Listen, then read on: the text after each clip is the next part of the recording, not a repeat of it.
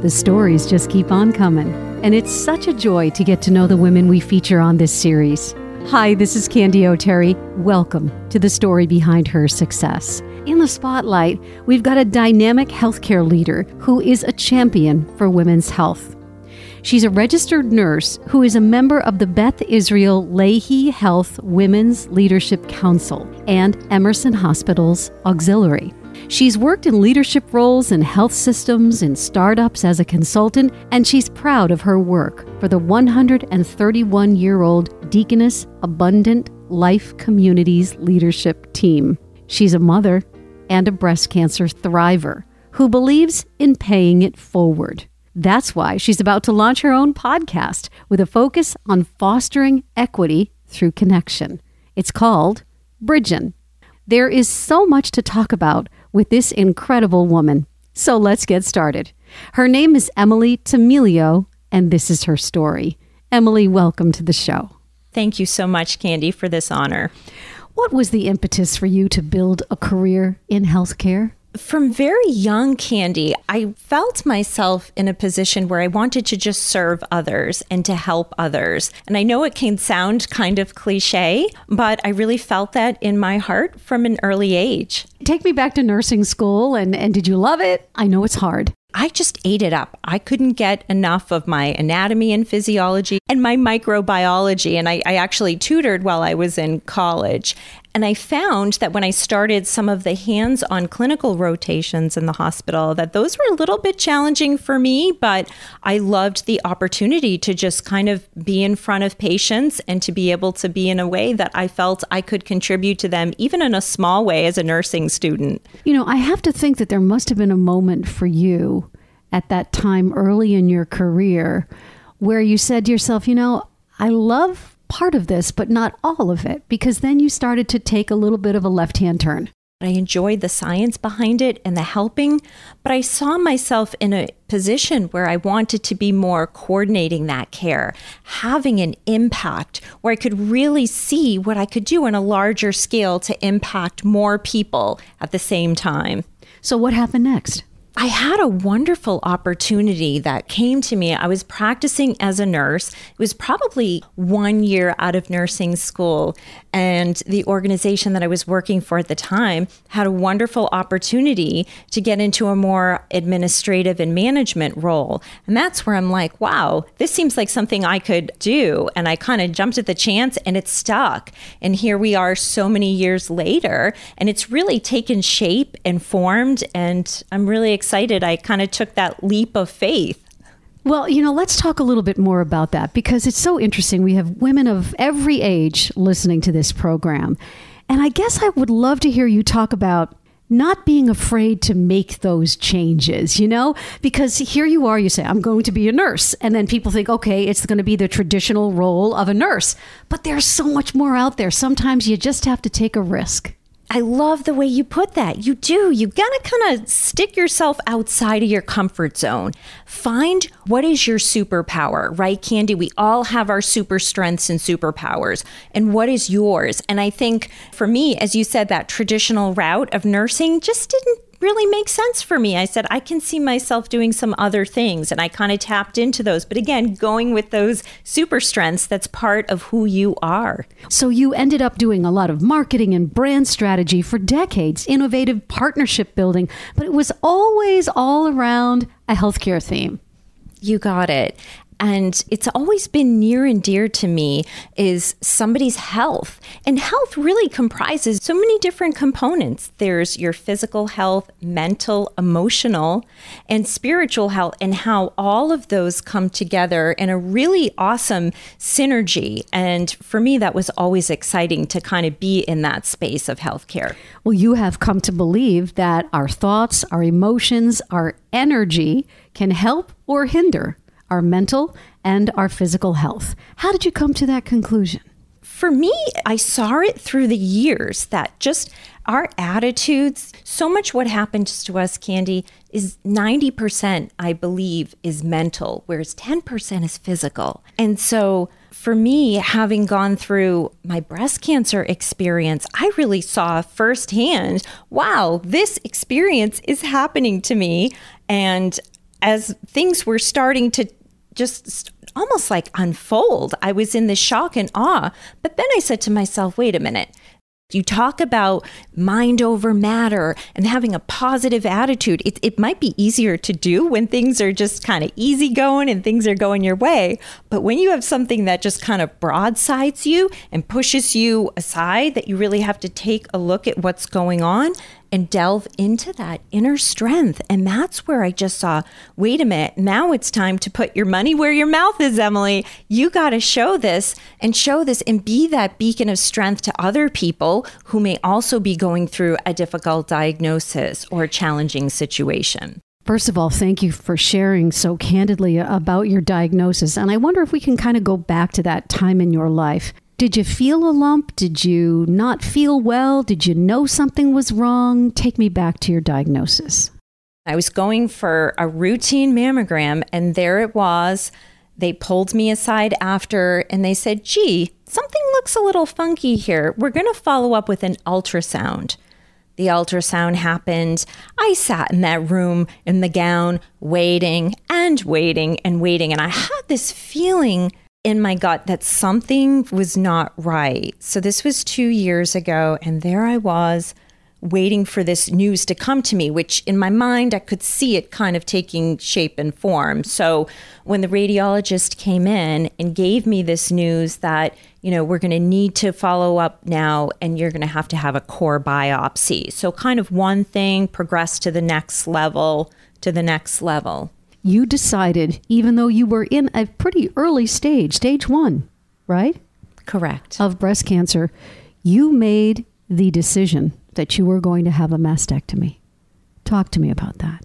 So once I received the results of the core needle biopsy, they called me, I remember like it was yesterday. Like a movie. Like a movie. It was Memorial Day weekend. I went in, it was in the morning, and it was the Tuesday after.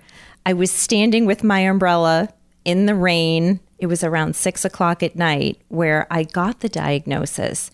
And from there, I basically went into Boston to Mass General, and I was fortunate enough to be seen by the most extraordinary human being, Dr. Barbara Lynn Smith, who will always be forever just, my hero and so many women's hero. She is a hero to so many women. Shout out to her, right? Dr. Barbara Lynn Smith, we will always be indebted for not just that the physical care that you provide, but your being and your essence and just being able to deliver, I think, Candy, the most difficult of news with such grace and such care. And when she told me, well, the size, while you do have stage 1 DCIS, ductal carcinoma in situ, because the size of your malignancy is so large that you are going to need to have a mastectomy because there's really not much else we can do. And so it was interesting because my ears were processing it, but then my mind was so many steps behind. Mastectomy, I'm somewhat in my early 40s, like, wait a minute, this is just, and so here it is with a shocking diagnosis. And so it did take me some time to let this all settle in. And it wasn't that much longer after that I did go into Mass General and have the surgery. And I think as I was going through it, I said, wait a minute, I really have 2 choices here. I can feel sorry about this, feel sorry for myself, Candy, and kind of wallow in that negative space, or I can be true to myself. I'm a person that likes to gravitate towards a peaceful, joyous state. Why should I change with this? I want to be the same person, to smile, to hold my head up. I don't have anything to feel really sorry about. I still felt pretty good. I still had teams I'm working with at work. We're working on cool projects and moving things along. I have a beautiful daughter and family and friends. And I said, I'm not going to change who I am because of this. I'm going to move forward, be positive, happy, make jokes. And so I tried to continue that all the way through. Well, you just mentioned your daughter, and boy, there's something about the mother-daughter connection. And I have been told by many women who have heard the words, you have breast cancer, that they worry more about their families and in particular their children than they do about themselves when they're going through their diagnosis, when they're going through their treatments and their recovery. How did that work for you and your daughter, your family? So my first thought is, my daughter, Gianna, what does this mean for her? She's so young. She has so many years ahead of her. And so that was one of the very first thoughts in my mind. But I felt incredibly blessed to be part of this Mass General team, and they brought me in. And because I was on the younger side, they did the genetic testing. They tested for the BRCA gene, and they really looked through to see, is this something that's, could genetically be passed on? And so felt incredibly blessed that that was not the situation. Felt like we kind of dodged that bullet. But to back up to what you said about, the mom-daughter cultivating that relationship, I think of like my own mom and her mom and my great-grandmother, and how these generations of women have brought us to today. So many of us have these stories of going through kind of like dark times and things, and having those beacons of strength in our own moms, and that those are the things that we hope we can impart and pass on to our own children and daughters. Well, speaking of that, I do believe that our childhood is that foundation. It's the place where, it's the house that built you, right? So let's talk a little bit about where you come from. And I know you've had incredibly strong women throughout your life. I love to talk about this. This gets me all excited because I think from a very early age, I was surrounded by 3 great-grandmothers. They were genocide survivors. I am Armenian on both sides and have a long line of just having survived the genocide. So I grew up very young, 6, 7, 8, 10, hearing the stories, hearing how they lost everything. They faced the deepest levels of persecution and had things stripped from them, their family members, killed in front of them. And I used to say to myself, well, how did they find the strength to move on? And that was something that resonates to this day when I was going through my cancer surgery. And just when I'm going through something challenging, I look back and I say, you know what, Em? I say, really isn't that bad. Look at what your great-grandmothers went through. This would have been a walk in the park. And I look and I just smile to myself because I feel that just propelling me forward. You're very fortunate that your great-grandparents were alive and you had a chance to learn so much from them. What was the message in your house about values when you were growing up? It was all centered around family, being there for each other. And that looks maybe different for every family, but I just remember my parents, my mom and dad, bringing my sister and I to the Armenian church in Belmont on Sundays.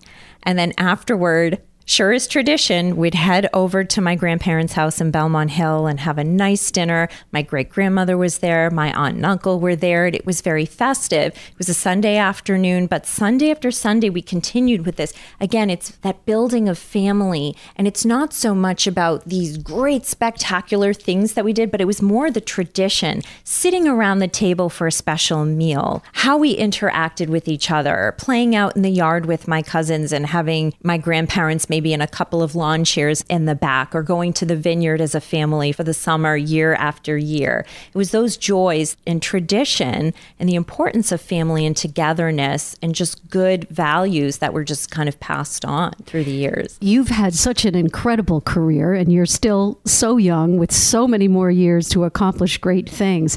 I'm wondering, what did you learn about work ethic from your family? This brings me back to my dad and just how he would instill in my sister and I the value of $1, working hard. If you want, whether it was back in the day, it was expensive Guess jeans, but what you wanted, you worked for it. That wasn't just assumed that that was going to be given to you. And so I think just kind of knowing that, not just like working hard, but I think building connections and just kind of reaching out to others and how you can build and grow something.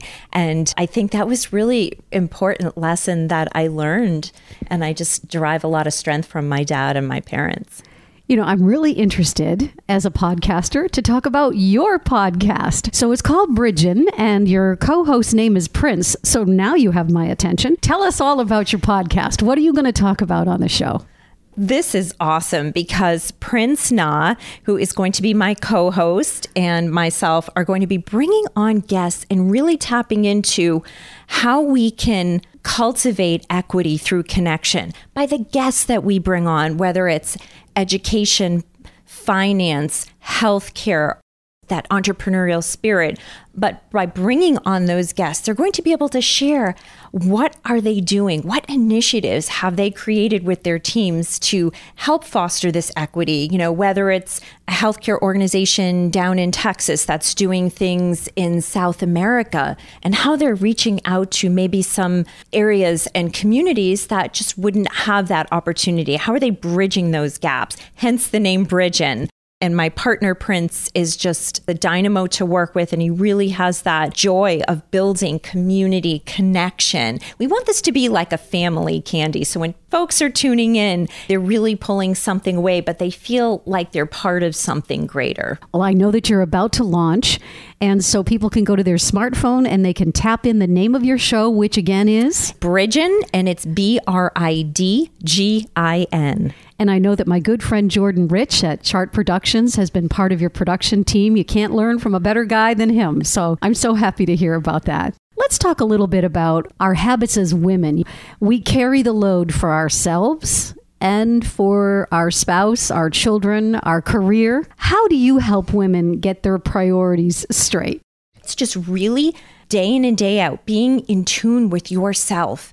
Taking that time, whether it's through meditation, yoga, a nature walk. What are you doing to turn things off? Connect with your inner self. What is your inner self telling you to be connected to your feelings, your mind? How am I feeling today? Do I need a little bit more rest? Do I need a little bit more me time so I can go and accomplish and be and mother and lead teams and be part of boards? And it's a lot. It's a lot of juggling, Candy. Perfect job for you. What would that be? I see myself really being able to uplift others, unite teams. I love building partnerships and collaborations to do greater things. And again, it might sound cliche, but there's nothing greater than to bring together people for something that's even greater than what they imagined, where folks are tapping in to those superpowers and those inner strengths we talked about before, how to really leverage them. Who have been your mentors along the way, and are you a mentor now? I think of my family, and my very first mentors as being the women in my family. I look at my great-grandmother, Elise Marsubian, God rest her soul, would be sitting on the couch. I'd be curled up right next to her, and I would ask her things, Grammy, what do you think of this? And she would say things that would kind of put it all together, and she just, by her words, you felt uplifted. And so much so that years and years later, her energy, because it's all about energy. Energy can neither be created nor destroyed. It can only be transferred. So I think of her energy and how it still resonates to this day to lift and encourage. So I think of the women that have been in my life, my mom, who's been unwavering with her devotion to my sister and I, her stable nature and her constant care made me feel like I could really accomplish anything. And that stability of support. Next few questions we ask everyone who sits where you are. When an obstacle is in your path, how do you get around it? I think it's not even getting around it. How can I kind of meet this head on and get through it? How can I keep myself above it? Sometimes I take it and I break it down and I say, what am I really looking at here? Fear is false evidence appearing real. So maybe it's not even that big. And by thinking and talking about it, I'm magnifying it. But maybe if I break it down and say, wait a minute, if I do this tomorrow, if I call this person, if we plan this, it's really not so bad. So sometimes to break it apart like that and to know that we're going to get through this, the sun always, always shines. What do you wish you knew when you first got started down this career path of yours? I've come to realize how important it is to build the connections in the community. I've always been what I feel is a pretty connected, community-oriented person, but you never reach that plateau. I think you can always do more and cultivate the heck out of those relationships and really understand and just be increasingly mindful of all of those touch points. Sow the seeds early on. Sowing the seeds. Let's talk a little bit about the fact that you're a mama, and once you're a mother forever. How did motherhood change you, Emily? One of the greatest things that I can see that my beautiful daughter Gianna has taught me is don't take myself so seriously. I think as women, we have a tendency to be somewhat perfectionistic, but it's okay. It all really does work out, and to just kind of take yourself a little less seriously. And I love that she's been able to do that with me. Best piece of advice you've ever received, and it can be personal or it can be professional. And I'd love it if you could pass that along to our listeners today. To dig the well before you are thirsty. And I know it sounds really, really simple, but then when you really think about it, I think it's about, you can just take that into so many different directions about preparedness, about learning and exploring more about a situation before you go into it, to do your research, to be prepared, to have those extra provisions on hand. And you could just use that in so many different areas, whether it's personally, professionally, because you don't know what the next day brings. As women, I think we do go through so many fluxes and changes in our lives that tomorrow and what we may be thinking is never planned. But if you kind of dig that well, you've got your water. You've got your water, Candy. Exactly. Last question. At the end of the day, and at this chapter that you're in right now, because you know what, Emily, I believe that we really do see our lives in chapters. And from where you are right now, what does success mean to you? I think it's to ask the people around you who are closest to you, do they feel loved and supported? And are you really lifting and serving others on a daily basis? Because it really is about paying it forward. I want to wish you the best of luck with your new podcast, Bridgin'. And I also want to thank you so much for coming to my home today, sitting down, telling us your inspiring story on the story behind her success. Thank you so much, Candy. And that's the story behind her success for this week. If you know a woman I should interview for the show, reach out and tell me about her. Just go to my website, candyoterry.com. There's also a full library of stories for you to listen to anytime you need a little dose of inspiration. Follow me on Facebook at Candy O'Terry Official and on all other platforms at Candy O'Terry. And whether you're listening on one of our radio affiliates or from your smartphone, we'll have a fresh episode for you next week on the story behind her success. And remember, when we lift each other up, we all rise.